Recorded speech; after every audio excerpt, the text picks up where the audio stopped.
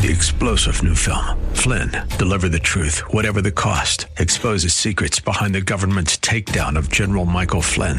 Flynn knew what the intel world had been up to. He ordered the first audit of the use of contractors. This set off alarm bells. He told the truth. He was the most dangerous person for Donald Trump to hire. They had to get rid of Flynn. Flynn, deliver the truth, whatever the cost. Available now. Watch it today. Go to salemnow.com. salemnow.com. Time now for the Church of the Week, showcasing churches and pulpit ministries from across the greater San Francisco Bay Area. Well, they call it a city of sun, fun, some education too, as there is a major California university located there. For Bay Areans, it's simply a getaway spot down south on the coast to Santa Cruz. And joining me now is the senior pastor of ReGeneration Church, located just slightly north of Santa Cruz in Scotts Valley. We're pleased to have with us Pastor Matt Valencia. Pastor Valencia, good to have you with us today. It is so good to be here with you, Craig. It's an amazing journey that you have been on, and a trajectory, and some stops along the way to places that many of our listeners will undoubtedly recognize. You effectively grew up in church at Calvary Chapel, West Covina, under our dear friend and broadcast partner, Raul Reese. And then later on, you made your way up to the San Francisco Bay Area and spent some time at Calvary here in San Jose, where Don McClure was senior pastor. Of course, now his son is pastoring the church. So we want to kind of fill in the blanks on this journey for you, and how you wound up exchanging your dress shoes for Birkenstocks and right. working in ministry down in Santa Cruz, where the rumor is there's a lot of weird people. Right. We're here today to dispel a few rumors and confirm a few others. So with that, I want to have you kind of walk us back. As I mentioned, your foundational days in ministry was with Pastor Raul Reese down at Calvary Chapel, West Covina. How did all that come about? Yeah, when I was a kid, the tail end of the Jesus movement, my brother and my sisters became Christians, and it was a radical change for them. My dad had moved out. He actually kicked my brother out of the house when my brother was going to Calvary Chapel, West Covina, when it was just a kung fu studio, and probably not an older person than 30 years old in the whole congregation. And they used to drag me along as their little brother. But I'll tell you, when I entered in that place, I felt this sense of love that I had never experienced. So as a little kid, Raul was teaching one Wednesday evening, and he had an altar call. I actually walked up there with no one prompting me, probably at age 6 or age 7, with my best friend, and started following Christ at that time. And later on in high school, really wanted to develop my walk more. I'd kind of fallen away because my brother and sisters moved out, and just really praying, God, if you're real, then show yourself to me. I was a sophomore in high school that summer of my sophomore and junior year. And I thought, you know what, I'm going to go back to that church that I used to go to when I was a little kid. I went to the youth group, met Terry Webb. He was my youth pastor, and got to know Raul. My sister was Raul's secretary, and just started following Jesus at that point in time, and didn't know if I would go into full-time ministry even in high school. I went to Azusa Pacific, where I met my wife, and we got married right after college. And so I actually taught in the public high school, South Hills High School down in West Covina, for 7 years. And I thought, okay, this is what I'm doing. I'm going to coach football and track and field and teach English. And the Lord just kept calling me. I actually got the chance to teach the Bible as literature, Craig, in a public high school. And just amazing. The students would ask questions. They were really curious, and I would teach it, obviously different than a Sunday morning. And I felt like that's such a great ministry. But then God really started calling me. So I went to pastoral school and just started growing in different ministries at Calvary Chapel, Golden Springs now. We moved to Diamond Bar. In fact, when my wife and I got married, we were the last wedding at Calvary Chapel, West Covina before we moved to Diamond Bar. So on a Wednesday evening, again, there was this one night where Raul said, hey, would you, if you want to stay and pray, I just feel led to pray. We're just going to spend some time in prayer. If you need to leave, go ahead and leave. So I told my wife, Deanna, why don't you go home? You know, I feel like God's telling me to stay. He has something for me. That night, Raul had shared something, and he said he just got back from a surfing trip here in Santa Cruz and started to share about the Bay Area. And he just started to weep. And he just said, there's so many young people that are lost, so many young people that are just on the streets and drugs. And as we started to pray, God just started to move my heart to move. So at that point in time, we started making plans to go spy out the land. And he said, why don't you go talk to Don McClure? And so I drove up. I had met Don a couple of times, but this is before smartphones. So I didn't even know where San Jose was. I just drove. I had a physical map, drove up to San Jose, started driving around the city, and I see this cross on Almaden Expressway in Hillsdale. And I see the sign, Calvary Chapel. And I go on a Saturday morning, and Don was there. He was the only car in the parking lot. I had no appointment. I was just going to pray. And he was walking out, and he said, hey, I said, Don, I said, do you have a couple of minutes? He goes, yeah, come on in. And started to pray. And at that point in time, he said, why don't you pray about coming up here? And that's how I ended up in San Jose. So that was very an organic move in that sense, really just following the still small voice of the Holy Spirit to make your way to the San Francisco Bay Area. How long did you spend there as part of Calvary Chapel San Jose? I was there for 3 years. During that time, towards the end of my time there, Don asked if I would start a Christian school. So I started a K through 8th grade school. I had both pastoral experience, understood the ministry of Calvary Chapel, but also educational experience. And they had been praying for that for about 7 years before I got there. Started the school, but then I just felt like God called me up here to plant a church. Again, it was Santa Cruz where my heart was. And my friend Dave Johnston, who was the youth pastor in San Jose, he had gone over to Santa Cruz to start Calvary Chapel Santa Cruz. So I said, Lord, what do you have for me? And so he directed me to Gilroy. And my wife and I moved to Gilroy eventually, but we had planted a church there and was there for 12 years. And towards the end of that time, Dave, because of health reasons and other reasons, had moved back to Southern California. And Bill Holdridge was pastoring the church here in called Calvary Chapel Santa Cruz at the time.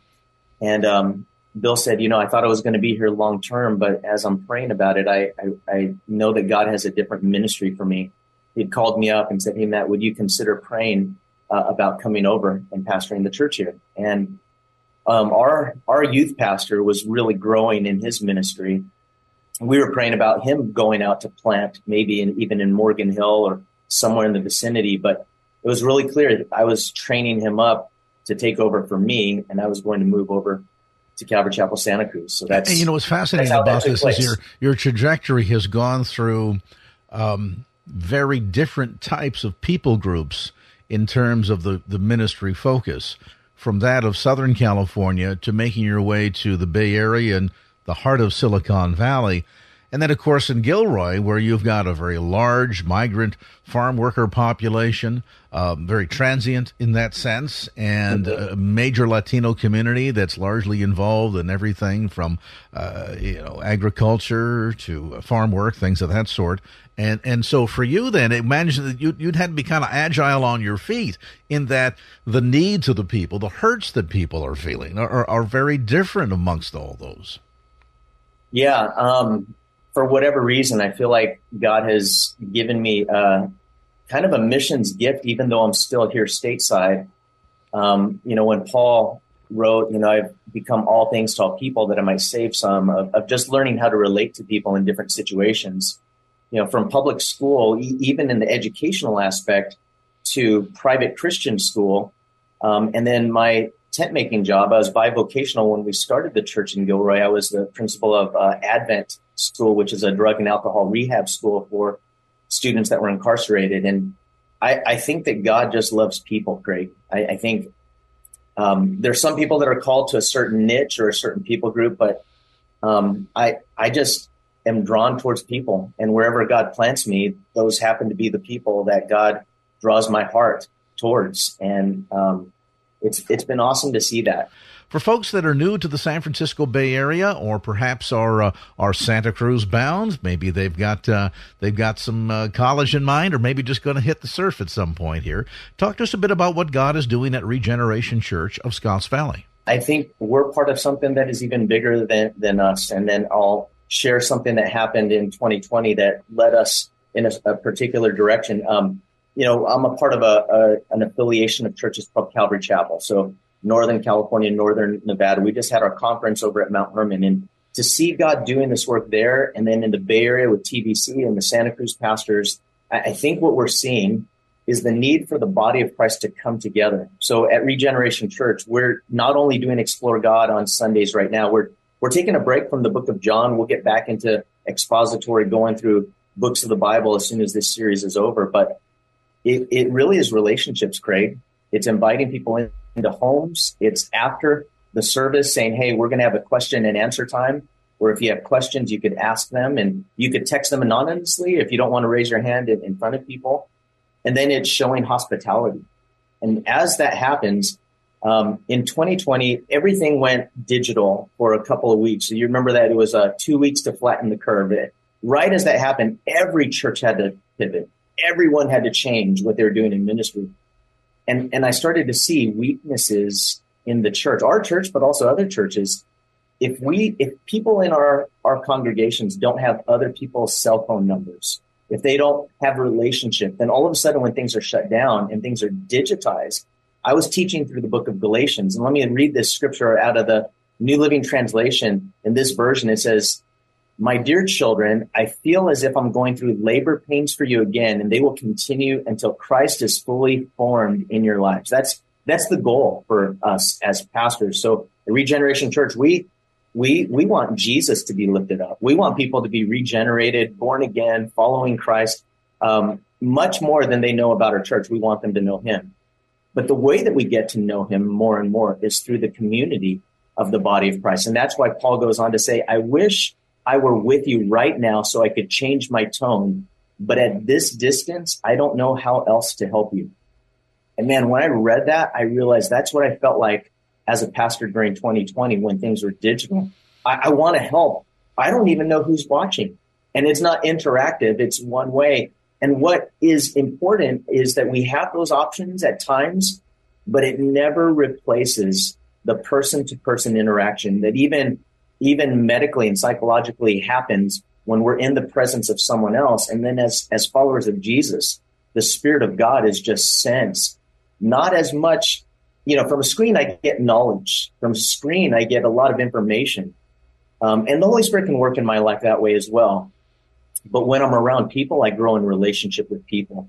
And God's built us for that. So that's what we're trying to do. We're trying to build a faithful community of disciples who follow Jesus, responding to the gospel, and then intervening in our world on Christ's behalf. Building that sense of the body believers, that this is not just a spectator sport, but we are active participants in that iron sharpening iron experience of encouraging one another, exhorting one another, being there for one another, teaching one another, and learning what true discipleship is, and then, of course, passing it along. Folks are new to the San Francisco Bay region or visiting down in Santa Cruz on a weekend, we invite you to check out ReGeneration Church. They are at 1500 Green Hills Road, Suite 103 in Scotts Valley, and you can get complete details online by going to theregenerationchurch.com. That's theregenerationchurch.com. You're meeting Sundays at 10 a.m., is that correct, Pastor? That's right, yeah. We invite you to come on down, check the church out, and lots of vibrant, exciting things going on, and you can get complete details again on the web at theregenerationchurch.com. I'd like to thank Senior Pastor Matt Valencia for being with us today. Pastor Valencia, been a delight to visit with you, hear a bit of your story, and most importantly, to learn what God is doing down in Scotts Valley. So, again, thank you so much for your time, and keep up the good work. Thanks, Craig. It's a blessing and an honor just to be able to partner with you and the rest of the churches in the Bay Area. This morning, as we consider 2 Timothy, this letter, we are going to see how Paul really is going to focus on keeping the faith. Paul, writing to Timothy, seems to know that he's not going to make it out this time. Seems to know that this imprisonment is going to be his last one.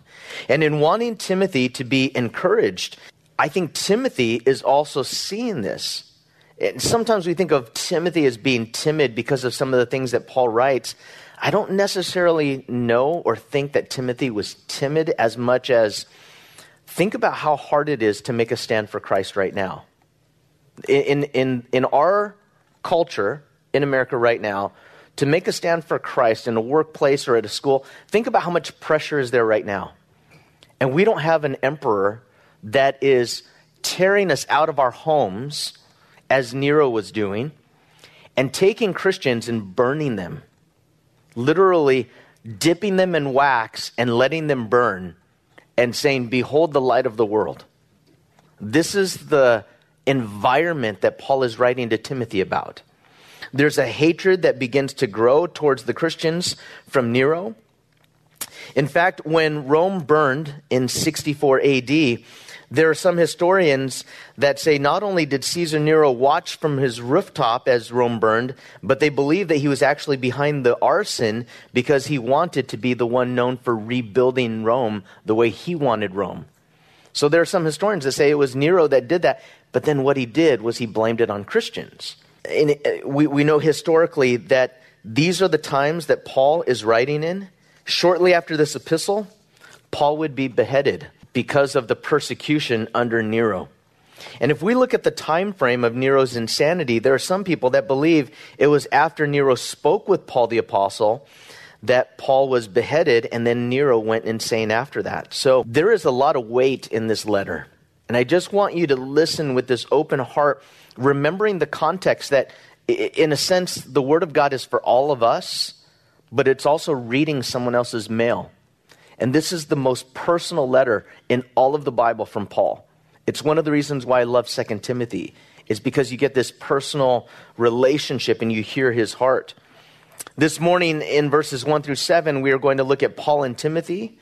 We're going to see gratitude and joy in friendship, remembering your spiritual heritage, fanning into flame, and then what a spirit of power, love, and a sound mind look like. We'll pick it up in verse 1. Paul, an apostle of Christ Jesus, by the will of God, according to the promise of life that is in Christ Jesus. Again, Paul, awaiting his execution, begins his letter by saying, Paul, an apostle of Christ Jesus, by the will of God, according to the promise of life. Now, he knows his life is coming to an end, and he wants to hold on to something. It's the promise of life that God has given to him. In fact, 1 John 1, 24 and 25 says this, "As for you, see that what you have heard from the beginning remains in you. If it does, you also will remain in the Son and in the Father.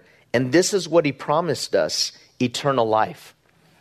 The reason why Paul can face death and say that he's an apostle of Christ Jesus by the will of God according to the promise of life is he knows that this life isn't an end in and of itself.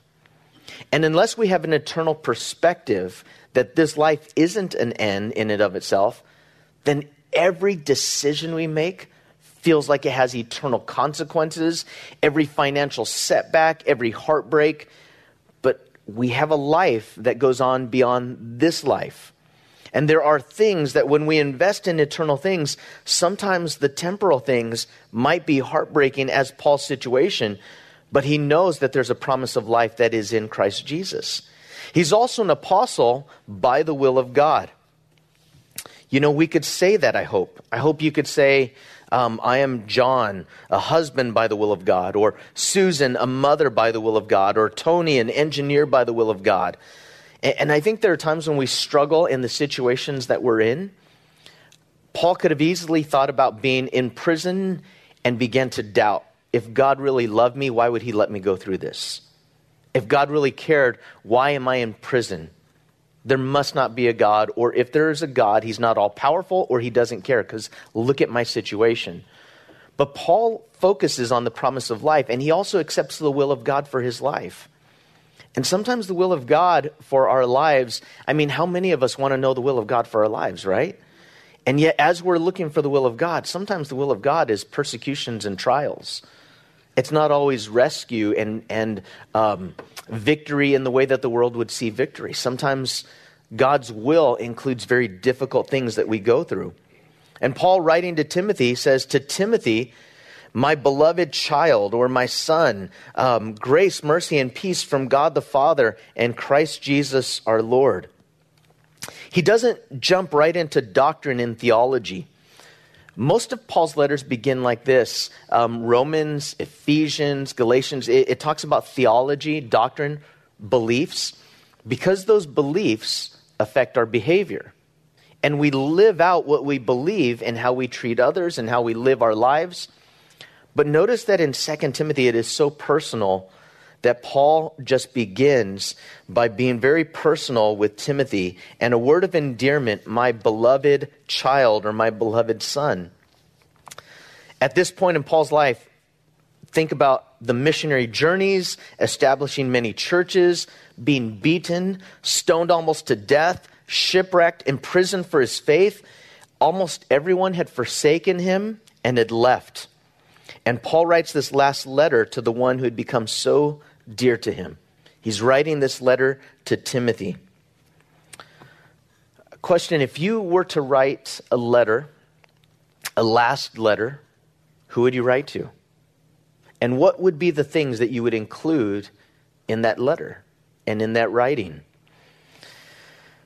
Every Saturday and every Wednesday when I was growing up, as a pastor, just starting off, there would often be a phone call from my mom. And she would say, Matthew, I know you're studying. And this tells you how far back it goes. It used to be on the answering machine.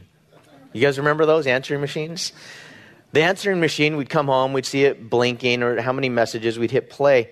And it was really funny because she would speak to everyone through the answering machine. Hey, Matthew, Rebecca, Matthew, Josiah, Alicia, Abigail, how are you? And she would just like talk to us and ask questions as though we were all listening at the same time. And one of the things that she would say is, I know you're probably preparing for your message. The Lord Jesus be with you. And she would just always pray for me. And I never had a Sunday, or if we had a Wednesday evening service, I never had a service where I didn't know that my mom right now is praying for me. And sometimes when you're struggling and you're going through hard things yourself, there's just this sense of joy when you remember that. Paul says, I thank God whom I serve, as did my ancestors, with a clear conscience, as I remember you constantly in my prayers night and day. Again, Paul is saying, I thank God whom I serve as my ancestors did. So Paul is saying, I'm writing to you, but I also have ancestors. Now, we don't know about Paul's parents, but one of the things that we do know is that Paul is the same, he worshiped the same God as Abraham, Isaac, and Jacob.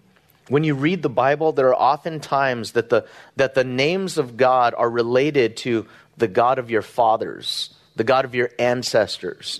There's a faith that is being passed down, and it's not a mistake that you're here this morning.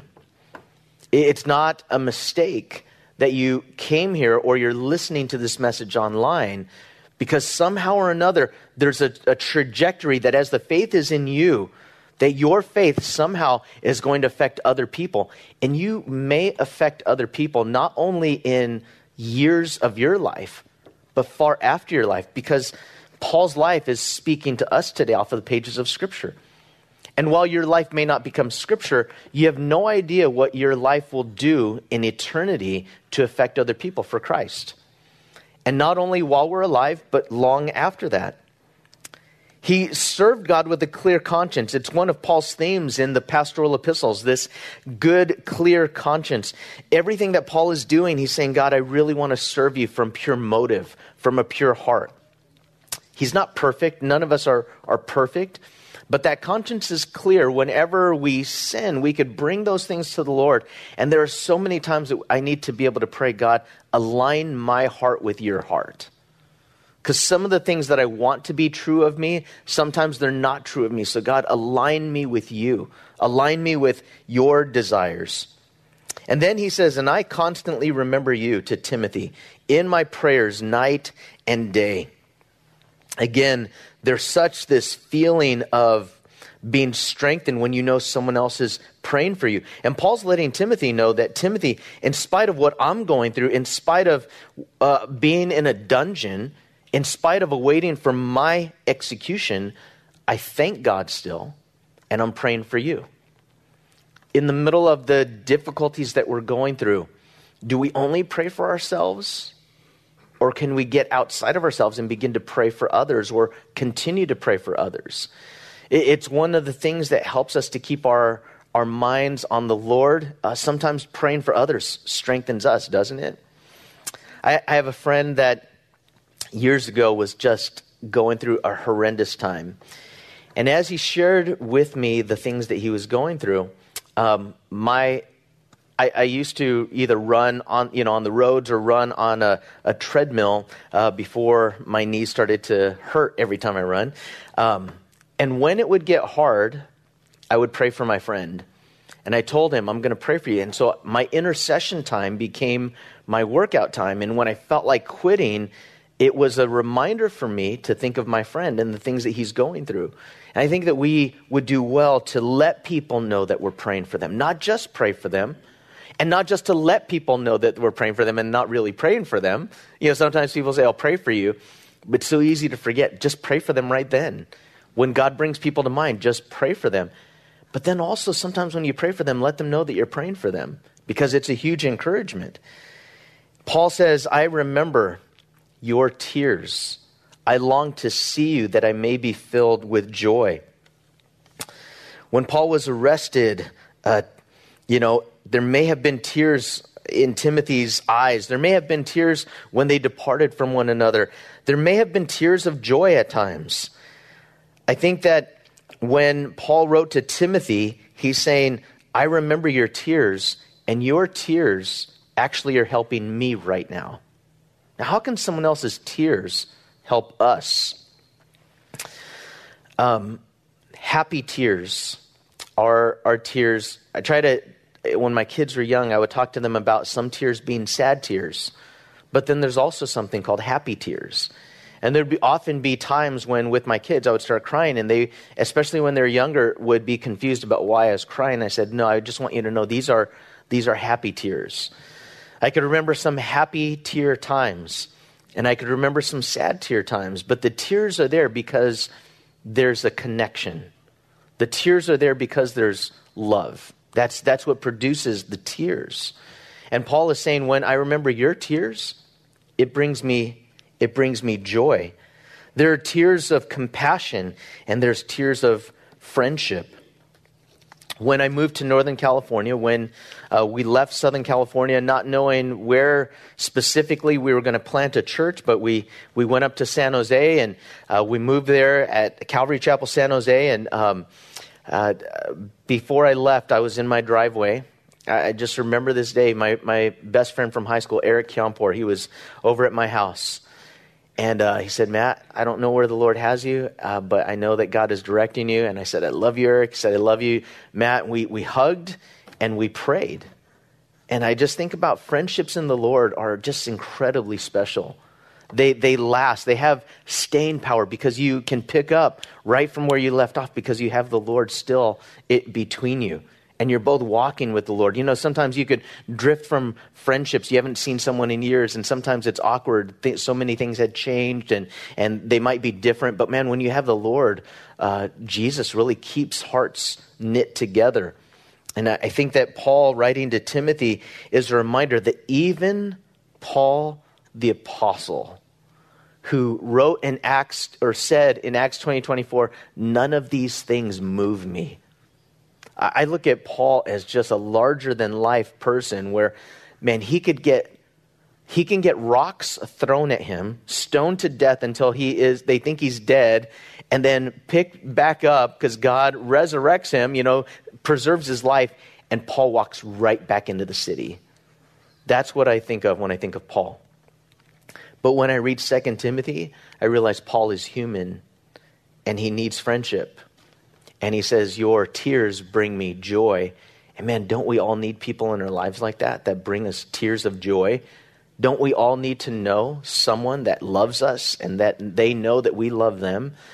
Man, we need one another. And in the body of Christ, sometimes churches that are trying to hold on to the truth of God, and there are churches that could be doctrinally, theologically correct, but sometimes there's a coldness. There could be. I'm not saying all churches. I'm saying that sometimes there could be a coldness where it's all about the truth of God. But man, you don't feel welcomed. You don't feel loved. You don't feel seen. You don't feel known. And you're afraid to confess anything that you're struggling with because it seems like no one else is struggling.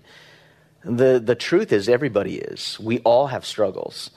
And sometimes just letting other people know that we're struggling enables us to be able to share our burdens with one another. And if we all hold it in, then everyone's afraid of sharing what they're going through. There was a man, I'm drawing a blank right now, Larry Crabb, counselor, psychologist, pastor, that wrote a book called Connecting. And in the preface of the book, he said, in 30 years of experience as a therapist and clinical psychologist and pastor, he said, I'm committing professional suicide by writing this book. The reason is because I'm telling you that there are some people that really need my services, need a real therapist to help them work through trauma and help them to work through things. But so many of the things that many people go through, they wouldn't need to come to see me if the body of Christ had friendships and openness for them to be able to share and to pray for one another. A lot of those things would be ministered to within the body of Christ. But because in our current Western culture, everyone is so personal and so afraid of sharing, they come to me because they're not willing to share what their burdens with a neighbor or a friend. So Paul, writing to Timothy, I'm so thankful for this book in which he just is able to share his heart. He goes on to say in verse 5, this spiritual heritage, he said, I'm reminded of your sincere faith. So Paul, not only wanting to have a clean conscience or a clear conscience, but he said, I remember your sincere faith. In fact, Timothy, it's a faith that dwelt first in your grandmother Lois. Are there any grandparents? Yes. How many grandparents? If you're a grandparent, I want you to know this. Your influence on your grandchildren is profound. It is strong. You might not feel like it's strong. In fact, you might even think that you are kind of pushed off to the side, that the things you share, they don't really listen. They're not really taking it into heart. But I know this. I know this from seeing in my own kids. I know this, that the faith that you have can have such a profound impact on not only your children, but your grandchildren. And our culture has a way of kind of pushing off the old and wanting the young. What is new? What is fresh? Fresh voices. We need both. In an intergenerational ministry, you need young and old. You need high school students and UCSC students, and you need grandparents. And they come together in a way that builds this fabric that family is supposed to have. Man, family is getting torn apart today. Family is like, there are kids that don't talk to their parents. There are brothers and sisters that don't talk anymore. As families get torn apart, the family is actually, at the time when Paul is writing, there are so many times that the family was to be a reflection in the body of Christ. But sometimes one of the things that we see is it's the body of Christ that becomes our family because we're rejected by our biological family. And the body of Christ becomes those brothers and sisters, mothers and fathers, sons and daughters that we are encouraged by. It says, this is the faith that dwelt first in your grandmother Lois, and then your mother, Eunice. So when we read about Timothy's life, it's believed that Timothy's father was not a follower of Christ. Timothy's father may not have known the Lord, but there was the faith that was passed on through his mother. When you think about your parents, some of you were raised with Christian parents. You had parents that reflected the heart of Jesus. Some of you didn't. From my family, my mom, I really think she knew the Lord, even though her understanding of the gospel was formed more later on by starting to read scripture. I really think from a young child, her heart, her faith was in Christ. Then she started to grow. But I look at this picture. This is the Valencia family, circa, maybe 1973. By God's grace, I never want to let them down. My brother, when he became a Christian, was a senior in high school, and his life was a dramatic change. My kids only know him as Uncle Rich now. They only know my sisters, Auntie Mary and Auntie Lil, now, but But before, I remember growing up, the fights, I remember the anger. I remember my brother being a real angry guy, him and my sister arguing, all of these things. And then as they started to come to Christ, my brother came to Christ and my sisters called him Jesus freak. I remember that. I just remember, you're such a freak, Rich. Like that was kind of the deal. But they saw a sincere faith that didn't waver. And they saw a love for his siblings that never changed. And my brother led my sisters to Christ, started taking them to church. How many high school students have that kind of faith today to say, I am concerned about the faith of my siblings. I'm concerned about the faith of my parents. I'm concerned about my friends at school. When my brother and sister started to walk with the Lord, I was like 5 years old. It was probably a few years after this. They would take me to church, and I remember it wasn't my parents, it was my siblings that took me to church as a little kid. And Calvary Chapel, West Covina had no children's ministry. It was a Kung Fu studio because Raul Reese was a Kung Fu master. And when he was a Kung Fu master, he just started having these Bible studies on the floor, the mats that we would sit on, and we would sit cross-legged. I just sit there as a little kid. When we first started out, we were just in a circle, a giant circle. Just a bunch of, I don't think there was a single person there over 30, maybe, except Raul. Maybe Raul was 30. And we would all sit in this circle. And I, as a 5-year-old, 6-year-old kid, I didn't understand theology. I didn't understand doctrine. You know what I understood? I understood love. And I knew that I was the most loved little kid in that whole church, because I was probably the only little kid in that whole church. I'd walk, hey, there's Matt, and like these people would like pick me up, and like we would like wrestle. You know, the mats were right there, and I grew up just sensing the presence of God. And at a real young age, when we would have these times, we called them afterglows. There'd be a time when after the Bible study on a Wednesday night, we would just sit there and pray, and we would just worship Jesus together. And as we're singing and we're worshiping, I sensed the presence of the Holy Spirit in a way that I felt so close to God as a child. I just felt like God was there. That's my spiritual heritage. My pastor, Raul Reese, and then later on moving up to San Jose and being a pastor at Calvary Chapel San Jose with Don McClure. And these were people that fed into me. Yesterday, we had our first recording of our first podcast episode. And we're going to edit and we're going to work through it, and eventually we'll make it available when we have a few of them ready. But Manny Olivas was there, and I've known Manny for years, for decades. And we talked about stories of when he first came to Christ and when I first met him, and the first mission trip together in Russia in the year 1999 or 2000, and how God's knit our hearts together.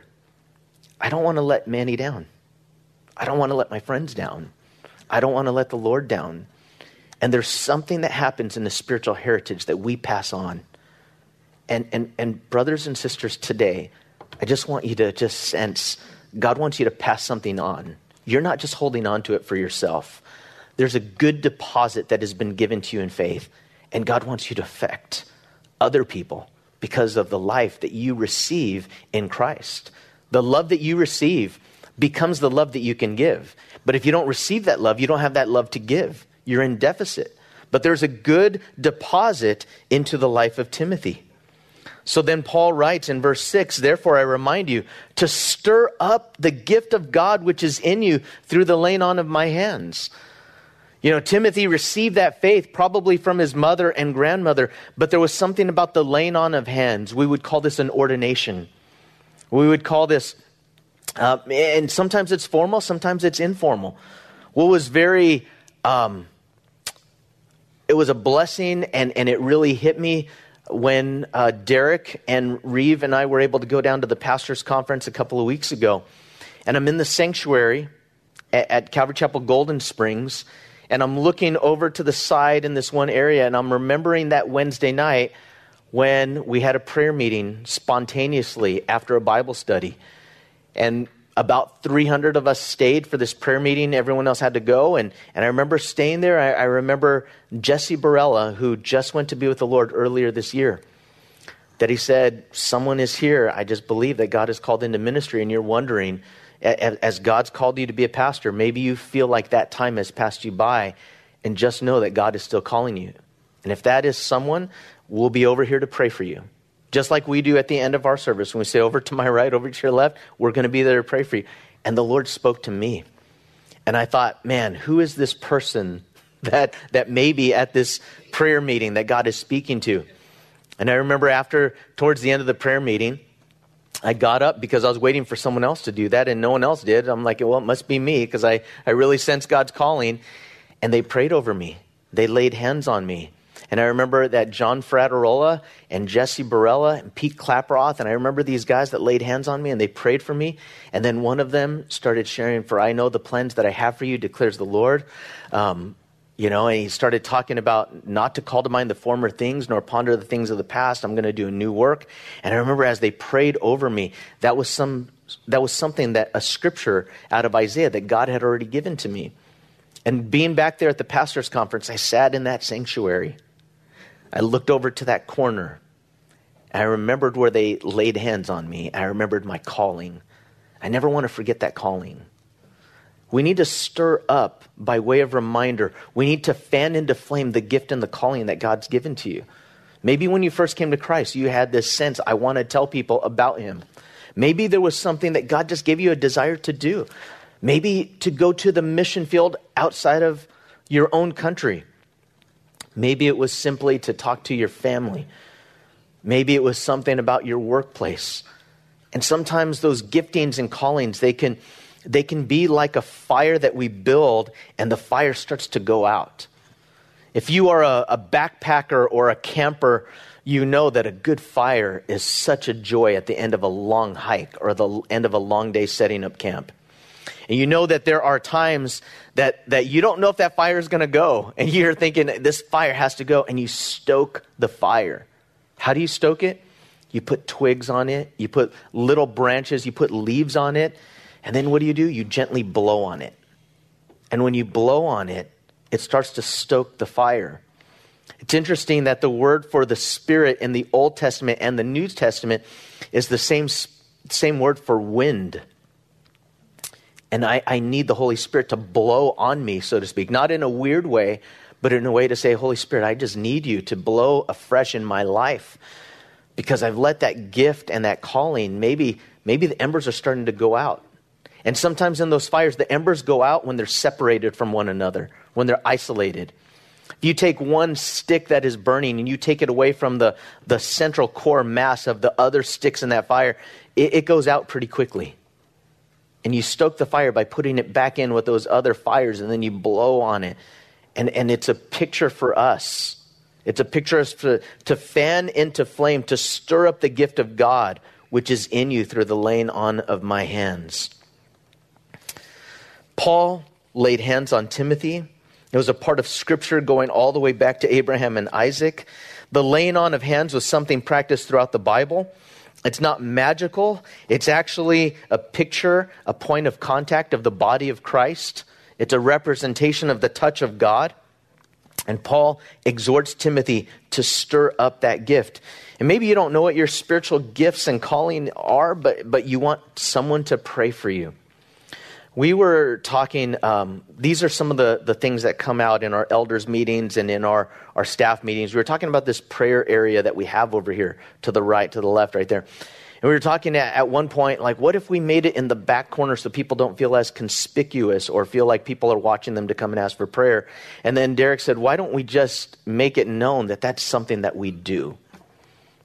It's something as a culture that it should be normal to ask for prayer. I remember one elder at the church in Gilroy said, Matt, one of the things I just love about this church is we don't just talk about prayer. We don't just teach about prayer. We actually pray. We pray for one another. Man, I need your prayers. I'm so grateful that we have prayer warriors in this church. I am so thankful for you that intercede and continue to pray, because I'll tell you that we all need it. And you could sense when God is working, answering those prayers. So the laying on of hands is something where James writes about that. Sometimes when people are sick, come and be prayed for. Let the elders of the church anoint them with oil, praying over them. And then he says this, as you exercise that gift, sometimes there's a fear that could come in. Paul writes this, "For God has not given us a spirit of fear," or in the New Living Translation, or timidity, "but of power and of love and of a sound mind." How does Satan attempt to quench the exercising of those gifts that God has given to us? By fear. The gift of the Spirit, the gifts that he's given to you to use in the body of Christ. Fear will keep you from doing that because you're so afraid that you won't be accepted, you're going to fail. There's a fear that keeps us from exercising faith. Satan wants to hijack what God has put into us. The world kind of beats us down with fear. There's fear of expectations. Sometimes we don't step up to do something that God's called us to do because we're afraid. Now there's expectation. And so I don't want to be known that I'm going to do something. I'm not going to commit to it. If I don't commit to it, I don't have to do it, and no one's going to know. But then when we commit to it, then people are going to say, hey, well, you committed to that, and they're going to expect it. Fear could keep us from doing that. You know what fear could keep us? Fear of the future can keep us from going forward. So afraid of what's going to happen in our future that I can't make a decision for today. So afraid of others, what other people are going to think about us. Man, I really pray that when we desire to be a blessing to others, we're not handicapped by a fear of what other people are going to think. Our crazy cancel culture, this social media culture where it's death by comparison. It steals our joy. We just look at other people and we don't want other people to know about our lives because our lives don't look as good as other people's lives, or things aren't as happy or as fruitful or whatever. Fear could just keep us just away from the things of God. We could have a fear of not being enough. I would do it, but I'm not enough. I would do it, but I don't have what it takes. Fear of failure, fear of not being loved. The fear of not being loved keeps us from loving others. Sometimes people that love us, because we're so afraid of getting hurt, we're afraid of them not really loving us, that in our heads we have a conversation with them that we never have in reality. The conversation goes like this: I know that you see all these faults in me and that eventually you're going to get tired of me, and I know that you really don't like me as much as I like you, so I'm not even going to try. In fact, I don't even like you. We just go through those things in our heads. In fact, I don't like you because there's such a risk of me opening up to love you that if I just guard my heart, like that Simon and Garfunkel song, I am a rock, I am an island, and a rock feels no pain, and an island never cries. That's me. I don't need people. I have my books. Isn't that a bleak song? I love it. It's a great song. I love that song, but it is bleak. We have a fear of not finding purpose. Like, why do I exist? Why am I even here? And I don't want to look to the Lord. I don't want to look to God for that purpose, because what if I find out that there isn't a God? Or what if I find out that God wants me to change something about my life? So I'm not going to even look. I'm not even going to go forward. The spirit of fear of not being loved is what keeps us from receiving love often. It keeps us from really trusting Jesus, because Jesus is going to let me down. Paul's saying, you have not received a spirit of fear. That's not your disposition. That's not what you received. That's not what you saw in your grandmother and in your mother and in me. And it's not what you're seeing now. And Paul, writing from prison, is fanning into flame into Timothy's life to say this: he has not given us a spirit of fear. A spirit of fear is a spirit and mindset that focuses more on personal weaknesses, on worst case scenarios, on situations, rather than on the character of God. That's a spirit of fear. And there are times when we could all go through that. But Paul says, inspired by the Holy Spirit, but God has given you a spirit of power. The word power has a negative connotation so often in our world today, because we have this quote that power corrupts and absolute power corrupts absolutely. So power being bad. But I'll tell you what, power in the hands of someone that is, their hearts are touched by God, power for good is what gives us the ability to rescue people from injustice. That's power. We want to use that power. Power of words give people life. Power of love helps people to transform. We have power. God has given us a spirit of power. And in that spirit of power, don't think of power as having a ton of money, having 1 million followers in social media, and being what they would call today an influencer. Oh, they have power. I really don't have power because I don't have that many followers. I don't have that big following. Popularity, that's not the spirit of power. The spirit of power is the Spirit of God working in us to create and to do something that the world can't do. It's why I can't wait when the podcast is out there. The story that Manny told yesterday, it was so incredible about looking to the world and looking for other things for power, and all of those things falling short. But then when God fills us with his power, we're able to face things that are difficult, and we don't have to do it by way of force. So if Paul only wrote that God has given us a spirit of power, then we start thinking we have to dominate people. We have to use our power to dominate others into submission. Instead, Paul says he's given us a spirit of power, but also of love. He's given us a spirit of love. Power without love, it looks a lot like a dictatorship. Power without love looks like abuse. But then you have this love. And a love without power is pretty hopeless. Because you have this love, but you have no power to do something, no power to affect change, no power to you have both. We have a spirit of power, but we also have this spirit of love. And the love that Paul is writing about is this agape love. I was thinking, I just saw a little clip on YouTube recently of, I can't remember the woman's name, a pro-life woman on Dr. Phil.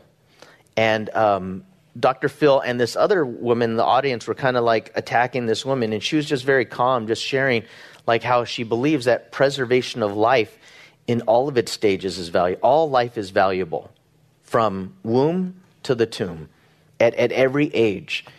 And the most vulnerable people are those that need protection. And so this one woman is yelling at her. And I realize that not everyone here or listening might be a Christian, so I just want you to listen through and to ask questions and to lean into this. But there's this woman that was, she was just kind of attacking this woman on stage. As she was doing that, the woman was just very calm, and the woman that was in the audience was just yelling. And I was thinking, God has called us to have a love for our enemies. And there's no other group that has a love for their enemies the way that Christians are to love our enemies. It's actually what set Christianity apart in that early church when Jesus came and he started preaching in the Sermon on the Mount. The values of the Christian are not just here are our beliefs versus your beliefs, but here are our beliefs, and because of our beliefs, we love you. Even if you don't love us, even if you're against us. Love involves risk. And when you throw yourself out there, it is hard. It's hard to love people that don't love you back. You're vulnerable. You could be hurt. And Paul is writing to Timothy from prison. And I think that part of this ethic, this value that Paul wants Timothy to have is, Timothy, don't let them make you bitter. You're pastoring a hard place in Ephesus. Persecution is coming. I'm in prison. Don't ever lose the spirit of love that God's given to you. You got to stir that up. And then the last thing is sound mind. He's given us a spirit of power and of love and of a sound mind. It's a great memory verse, 2 Timothy 1:7. It might say in your version, different versions say a spirit of power, love, and of self-control. Or it could say of, a sound mind is these senses of being sober-minded, in control. And yet, think about this word, sound mind. It's healthy. Healthy thinking, healthy brain, healthy thoughts. We use a phrase today called mental health, right? That's a word phrase that I didn't grow up hearing about mental health. I don't know if you guys, I never heard mental health. Now I hear, and we're learning. We're learning about how our brains work and how our emotions work. But you know what? It's all tied together. Spirit, body, soul, it's all tied together. And when Paul is writing about this sound mind, the only way to have that self-control and to be grounded in our thinking and to have a healthy mindset is really the gospel. It speaks to us of that. You know, apart from the gospel, as our world is more divided and things get kind of crazy in our world, what brings peace? I mean, what brings peace unless I could say, I've released these things to the Lord, and yet I'm not giving up? Because that's not sound mind to give up. I'm not giving up. It's what we looked at in the book of Daniel, the humble resolve. We have to have this humility and this humble resolve to keep going forward, to hold on to God's truth. And what keeps us that way is the Spirit of God. And so this morning, if you're struggling, and man, every day that I wake up right now, I feel anxiety. I haven't gone through this in the past. This is a new thing for me every day. Every day I have this a feeling of dread at times. Sometimes it's this sadness because of people that I love and people that I know that are far from God and far from me. It's hard. It's very difficult. And then I look at the world we live in. Sometimes I see Christians behaving badly. And then I listen or read the news, and then I just see the world just kind of falling apart. I get angry. And all of these things start to fester. I can't start my day like that. You know where I have to start my day? I have to start my day with quieting my heart to say, Jesus, I need you today. I need your Spirit today. Jesus, today, would you fill me with that spirit of power and of love and of a sound mind? Because I need that. And when you fill me with that, I can now give that to others. I can now help other people with the help I've received. But if I don't do that, and the first thing is thinking about problems or people that are struggling or thinking about the news or thinking about our world, it just starts off the day rushed and in anxiety. And my go-to at times is not sadness, because I don't like being sad. And it's underlying what happens. My go-to is anger. I get really mad. And if I'm mad like that, I can't be gentle. I can't have that spirit of love. Jesus wants to have that spirit of love. And so this morning, when Paul writes to Timothy, the words of the pages of Scripture are lifted off as we read someone else's mail that God intended it for us to read, and to say, in the same way that Paul had that kind of peace, that kind of spirit, in the same way that he was writing to Timothy in a difficult place, God is speaking to you today. It's no accident that you're here. Fan into flame, stir up the things that God has put into your heart. Don't let them lay fallow. Don't let them go out. Don't let the world just push you down so that you're afraid. And we need courage. Courage, dear heart, right? Courage. Amen. Pastor Matt Valencia, Senior Pastor of ReGeneration Church, located just slightly north of Santa Cruz in Scotts Valley. They are at 1500 Green Hills Road, Suite 103 in Scotts Valley, and you can get complete details online by going to theregenerationchurch.com. That's theregenerationchurch.com. We invite you to come on down, check the church out, and you can get complete details again on the web at theregenerationchurch.com. This has been the Church of the Week, showcasing churches and pulpit ministries from across the greater San Francisco Bay Area. To nominate your congregation for Church of the Week, please email us the name and address of your pastor and church, along with a link to your church's website, to churchoftheweek@salemsf.com.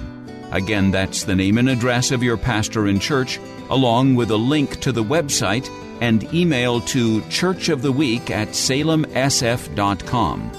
While all submissions will be considered, not every submission is guaranteed airtime. Thank you for joining us today, and be sure to tune in again next week at this time for the Church of the Week. 3-star General Michael J. Flynn, head of the Pentagon Intelligence Agency, knew all the government's dirty secrets. He was one of the most respected generals in the military. Flynn knew what the intel world had been up to. He understood its funding. He ordered the first audit of the use of contractors. This set off alarm bells.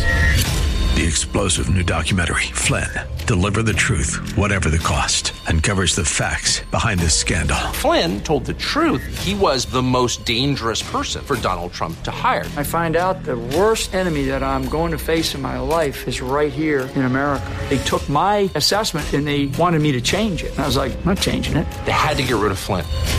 With in-depth interviews, archival footage, and never-before-seen personal records of the man behind the headlines. I just felt like I was drowning. Flynn, deliver the truth, whatever the cost. Available now. Watch it today. Go to salemnow.com. salemnow.com.